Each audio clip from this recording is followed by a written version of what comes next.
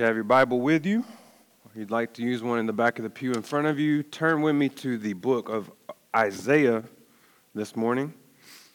The Old Testament book of Isaiah, chapter 61. I want to encourage you.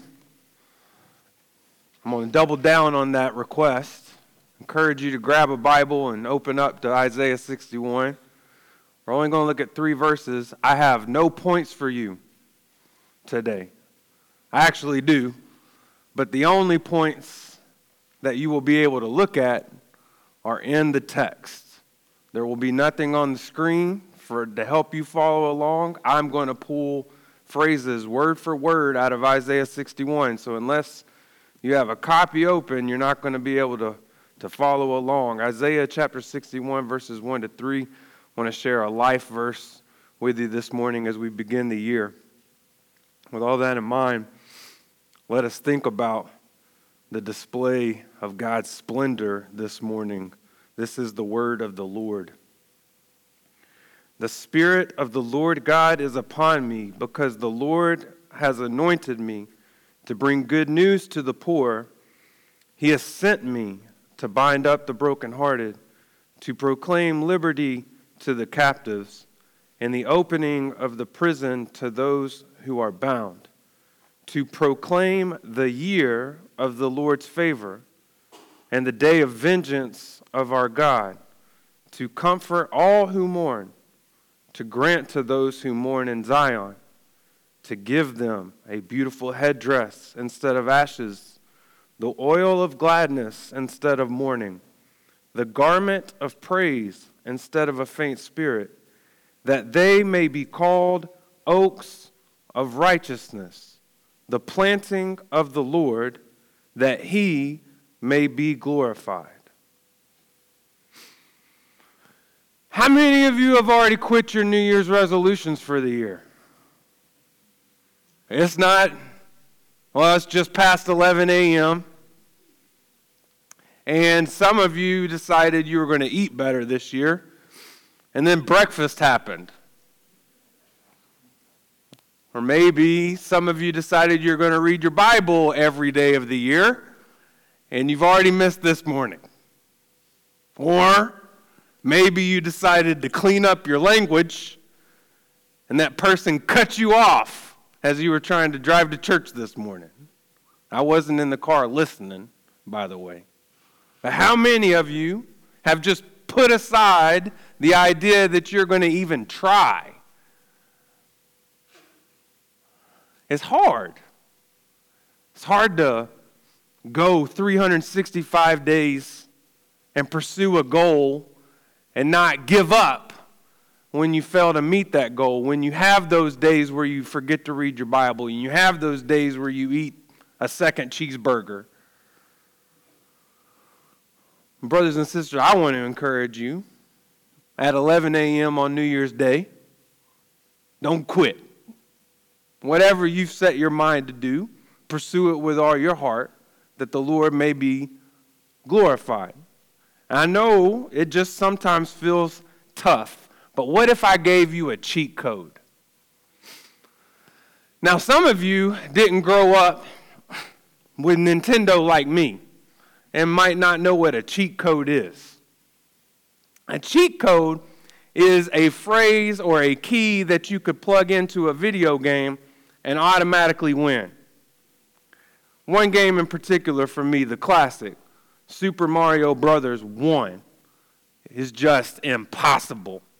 When you get to that last level, it is impossible to beat. But back in my day, they had this thing called Game Genie, where you could plug it into the Nintendo and have infinite number of lives. You could jump off the screen. You could do anything you wanted and beat Super Mario Brothers 1. Well, I want to offer you Game Genie for New Year's resolutions. A way you can beat the system and automatically win.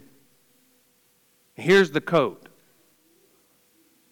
Make your New Year's resolution God's resolution. Make your goals His goals. Specifically, I want to offer this to you today. Let God's goal in Isaiah 61 be your goal in 2023. Take what he's trying to do, and you try to do that. And you're going to be in much better shape than as if you just try to work something out on your own. Because unlike you and me, God, as Pastor Brian has said, is going to keep his word. God is going to keep his goal. He's never going to give up. He's never going to quit, and he'll accomplish it. In Isaiah chapter 46, verse 10, God says he is the one declaring the end from the beginning. He's declaring December 31st on January 1st. He's declaring what he's going to do from ancient times, things not yet done, saying, my counsel shall stand, and I will accomplish all my purpose. So here's the cheat code. What if you just line up your purpose with his? The one that he will accomplish. Guess what's going to happen? You are going to accomplish it. One person said it this way. You look for the waves that God is making, and you go surf on them. Look around you. Where do you see that wave happening? Ride that wave. Isaiah 61 shows us the wave of all waves, the purpose of all purposes that God has in place. Now, what is it? What is that wave? What is that ultimate purpose? It's the last phrase in verse 3. That he may be glorified. Before I went to seminary, I spent 2 years working at a charter school for at-risk children in a very violent neighborhood in Memphis. And every week at chapel, they would quote a pledge about who they wanted to be. And the pledge ended, it climaxed with Isaiah 61, verse 3. And 100 kids from the ghetto of Memphis would declare that we are oaks of righteousness, a planting of the Lord for the display of his splendor. That was the translation they used. And I prefer that. I like that. The display of his splendor. Traditionally, the Westminster Catechism asks, what is the chief end of man? The chief end of man is to glorify God, to display his splendor and enjoy him forever. Friend, why did God make you and me? God made you and me. God made everyone. God made everything to make him look amazing. He made you and me to put on display his beauty. You and all that you are and all that you have to do, your purpose is to point people to a God who is splendid, a God who is beautiful in and of himself. Let me just show you this goal all the way through the book of Isaiah. Isaiah chapter 6, verse 3. Isaiah hears the angel singing, holy, holy, holy is the Lord of hosts. The whole earth is full of his glory. Every inch is displaying his splendor. In Isaiah chapter 40, verse 5, we're told the glory of the Lord shall be revealed, and all flesh shall see it together, for the mouth of the Lord has spoken. In Isaiah 42, verse 5, God says, I am the Lord, that is my name, my glory, my splendor, I give to no other, nor my praise to carved idols.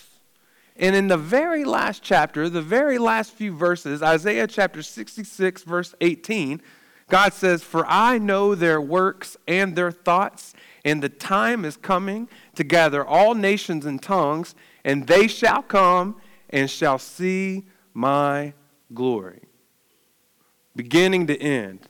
It's what God is going to do in the book of Isaiah. It's what God is doing now. He is working to display his splendor. Now, before we dive into verse 3, and that's where we're going to spend all of our time, I want to do a little bit of setup.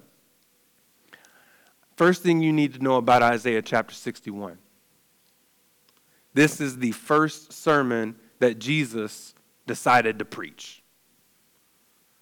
When he went to the synagogue in Nazareth, he stands in front of everyone and he reads Isaiah chapter 61. He sits down, and then in Luke 4, verse 21, this is what Jesus says. Today, this scripture, Isaiah 61, has been fulfilled in your hearing. This is what Jesus did. 10, 9, 8, 7, 6, 5, 4, 3, 2, 1. Happy New Year! Except when Jesus preached the sermon, there wasn't a ball drop, there was a mic drop. Because that was it. That was the sermon. Jesus is saying, I am here to fulfill this text. The year of the Lord's favor, that's now. The new day has begun. We're not waiting until midnight anymore. This is January 1st, Nazareth. Jesus is saying that this chapter in Isaiah is all about what he came to do. It's all about his mission. That's how central it is, brothers and sisters. This is a vital text for us to understand what Jesus came to do in the church. In verse 1, we see that it is God's work. Jesus came to do God's work, and we see all three members of the Trinity. See, this isn't a New Testament concept. Look at verse 1. The Spirit is God the Holy Spirit. The Lord God is God the Father. And the me, we know, thanks to Luke chapter 4, is God the Son. And in this work, they're all collaborating together to get it done. God the Father authors this work. God the Spirit anoints the work. And God the Son accomplishes the work. We've already read in Isaiah, God says, I will not share my glory with anyone. So what does it show us? That God, the Father, and the Spirit, and the Son are working together. He's willing to share his glory with them because the Father, the Son, and the Holy Spirit are all equally God. From eternity, they have existed as this triune team working for the glory of God. In verses 2 to 3, the work God sets out to do through Jesus, we see 7 action statements. We're not going to read every single one of them, but you can boil it down to 2 tasks that the Son has. Jesus came to announce the good news and to accomplish the good news. Twice, you see the Son say, God has anointed me to proclaim. God has brought me to speak. God has brought me to share good news. That's the beginning of Luke 4. That's what's going on. Jesus is proclaiming. And the rest is how God would rescue us. Originally, when Isaiah was writing this, he was pointing to the day that God would pull his people out of exile and rescue his people from Babylon. And that rescue was only a shadow of what Jesus was going to accomplish for us. God would rescue us from our exile in sin. That is prophesied in Isaiah 53, when this Spirit-anointed Savior becomes the suffering servant. In verse 8, the servant says, by oppression and judgment, he was taken away. And as for his generation, who considered that he was cut off out of the land of the living, stricken for the transgression of my people? Jesus went into exile.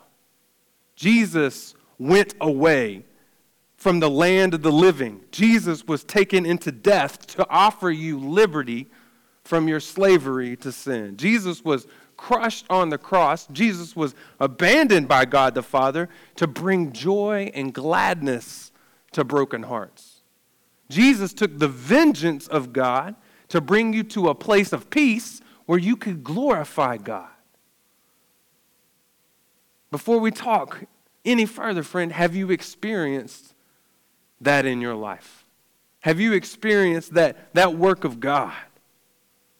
Before you try to do anything, before you set any goals for the year, you need to come to grips with the offer of life that Jesus has for you. You won't just get a new year, you'll get a whole new self, a new life. 2 Corinthians chapter 5, verse 17 says, "Therefore, if anyone is in Christ, he is a new creation. The old has passed away. Behold, the new has come." Friend, if there's never been a point where that transformation has happened, not where you had to work into becoming something new, but where God spoke and made something new, turn to Christ today. Put your trust in what Jesus did on the cross when he died for your sins and rose again. When that happens, our entire life revolves around one thing: his splendor. When Jesus changes our life is not our own. It belongs to him, and everything about us is set to glorify God. I want to walk through with you God's goal, the one I want to be your goal, in 3 key phrases in verse 3. These are the points that are not going to be on the screen. They're in your text. 3 phrases. The first phrase, that they may be called oaks of righteousness. Friends, this is a story of change, a story of transformation. That they may be called is a purpose statement. All of God's work in verses 1 to 3, that the Father, the Son, and the Holy Spirit are doing to rescue his people, go into this purpose, that they may be called oaks of righteousness. Now that implies that this is a new situation, that God's people were not always called oaks of righteousness.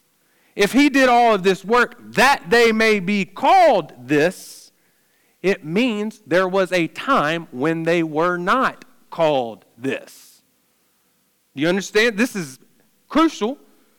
You're not born in oaks of righteousness. You become one through God's work. Oaks of righteousness is a new name for God's people. 1 Peter chapter 2, verse 10, Peter says, "Once you were not a people, but now you are God's people. Once you had not received mercy, but now you have received mercy." Friends, I've talked to so many people in church about their story, and this is how it starts. I've always loved God. I've always been a part of his people. We talk about, we're all God's children. No, once you were an orphan. Once you were dead. Once you were in exile. Once you were not an oak of righteousness. This is a story of change and transformation. You were a dead tree of unrighteousness. To show you that, in Isaiah, this is the second time oaks come up. Shows us the story of change. You go all the way back to Isaiah chapter 1. Look at what is going on in verses 27 to 29. The prophet says, "Zion shall be redeemed by justice, and those in her who repent by righteousness. But rebels and sinners shall be broken together, and those who forsake the Lord shall be consumed. For they shall be ashamed of the oaks that you desired, and you shall blush for the gardens that you have chosen." The first oaks mentioned in Isaiah are oaks of rebellion. They're oaks of pride, choosing a different way. They're oaks of unrighteousness. And through God's work in Isaiah 61, he takes these same people and turns them into a new kind of oak. God is saying, when I get done with you, you used to be this kind of tree, but when I get done with you, you're going to be a new kind of tree. You're going to have different fruits. Friend, again, I ask, has there been that kind of change? Not, I always have been this kind of tree, but you know, you used to be one kind of tree, and God worked in your life to make you a new kind of tree. Where do you still need to see that change? This is a process. We do grow, we do sanctify over time. So where do you still need to see that change?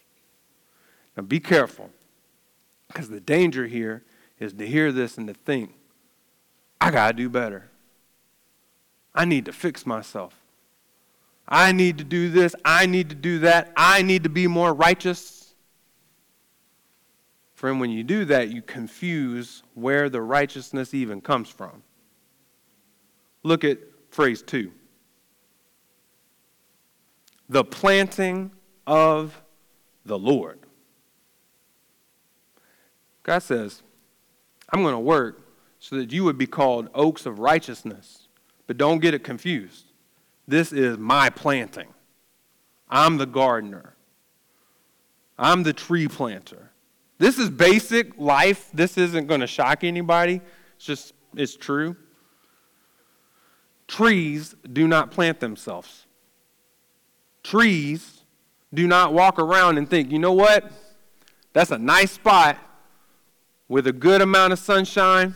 It's got some good soil. I like the water over there. I think I'm going to plant. I think I'm going to plant myself right there. No. Friends, listen. God's people do not plant themselves either. We are a planting of the Lord. As J.A. Mortier writes, our place and our character is entirely due to divine action. Using a similar metaphor, Psalm 23, verse 1, David writes, He makes me lie down in green pastures. I don't lay down.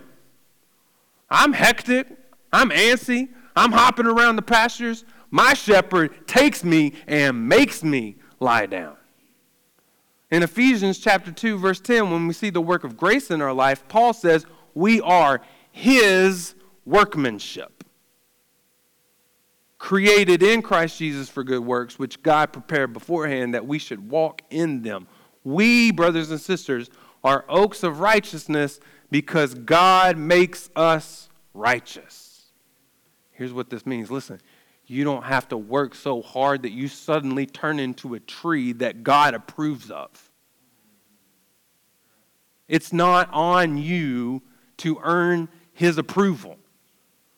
You don't have to pass some kind of righteousness test. When He makes you an oak of righteousness, He makes you righteous. It's in your DNA. As a Christian, the call to pursue righteousness is not be something you're not. The call to pursue righteousness is be who you already are. That's why Luther called it an alien righteousness. Because this righteousness is not from here. It's foreign. It resides outside of us. It's extraterrestrial, if you will. 2 Corinthians 5, verse 21, the heart of the gospel. For our sake, God made Him, Jesus, to be sin who knew no sin, so that in Him we might become the righteousness of God. When Jesus died on the tree, Jesus took all of our unrighteousness and became the bad oak so that He could put His fruit in us and make us the oaks of righteousness that Isaiah was talking about. That's why Paul says in Philippians 3:9 that his goal was to be found in Christ, not having a righteousness of my own that comes from the law, from obeying rules, but that which comes through faith in Christ, the righteousness from God that depends on faith. So just to review, because I'm about to come to your neighborhood and ask you to think about this year and how you can live in this reality. God's goal is to give His people a story of transformation, a story of change where they trade their sins and their failures and their wickedness, and God gives them His righteousness. And the ultimate reason for that is in the last phrase. That He may be glorified. I think you've heard this before. We exist to glorify God above all else. His name matters more to us than our own. When that thought led our vision series in 2021, September 2021, had no idea how God was going to open that up in our lives. But in that message, we held up one question. One question that needed to drive everything, that always needed to be on our lips, that needed to be the thing that made or break any decision we would make.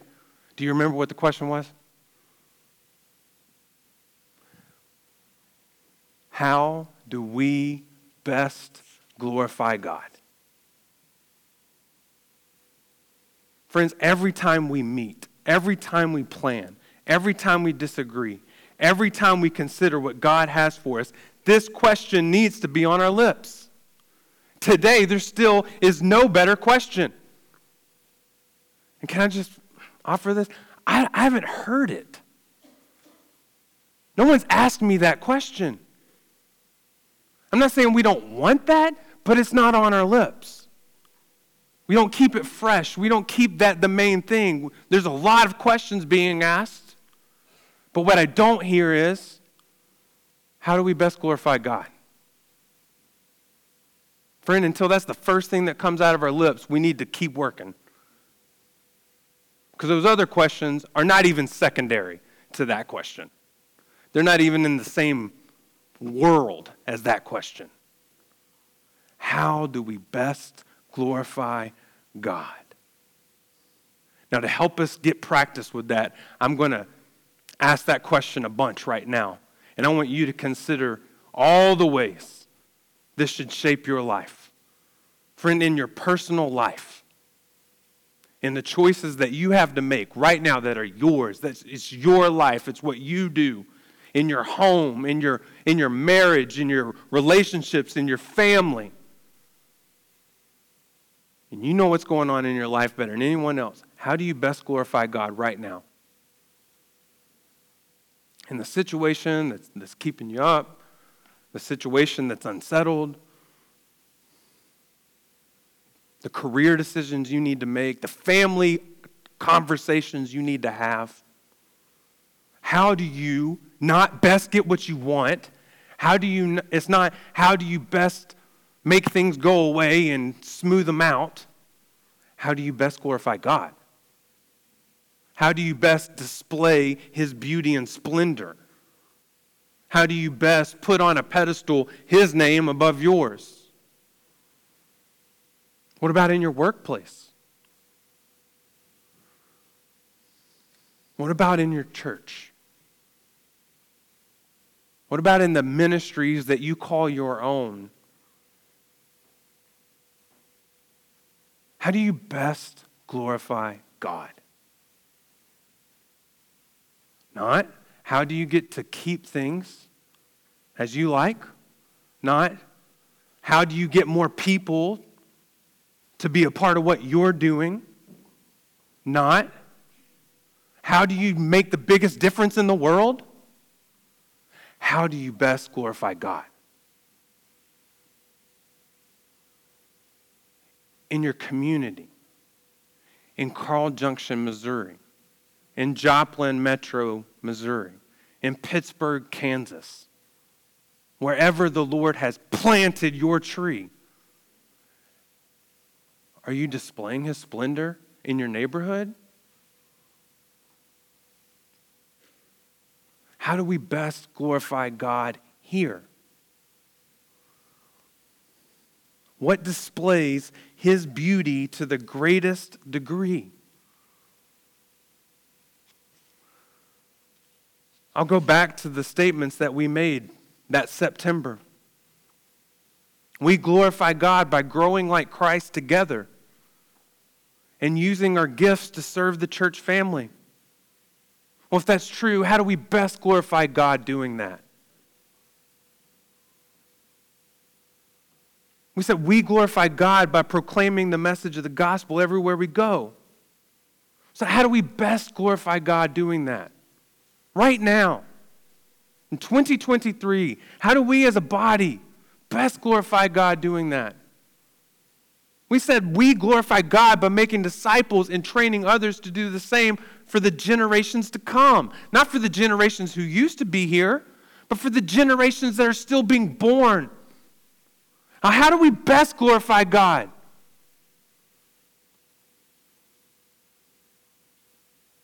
We glorify God by trusting His Word and His Spirit to direct us forward in the power of His resurrection. How do we best glorify God? What's the ultimate, chief way we can display His beauty in these pursuits? If we can figure that out, why would we settle for going after any other direction? What is it? How can we pursue the splendor and the glory of God to the best of our ability? Brothers and sisters, if we've been planted by God, by His grace, let us lay down all of our other little goals and all of our other little dreams and all of our other little visions, because we want to ride the wave of what God is doing, putting His glory on display. Ephesians 3, verses 20 to 21. Now to Him who is able to do far more abundantly than all we ask or think, according to the power at work within us, to Him be glory in the church and in Christ Jesus throughout all generations, forever and ever. Amen. Brothers and sisters, let God's goal be your goal. If you belong to Him through Jesus Christ, you are an oak of righteousness. You have been planted by the Lord for the display of His splendor. Let us pray.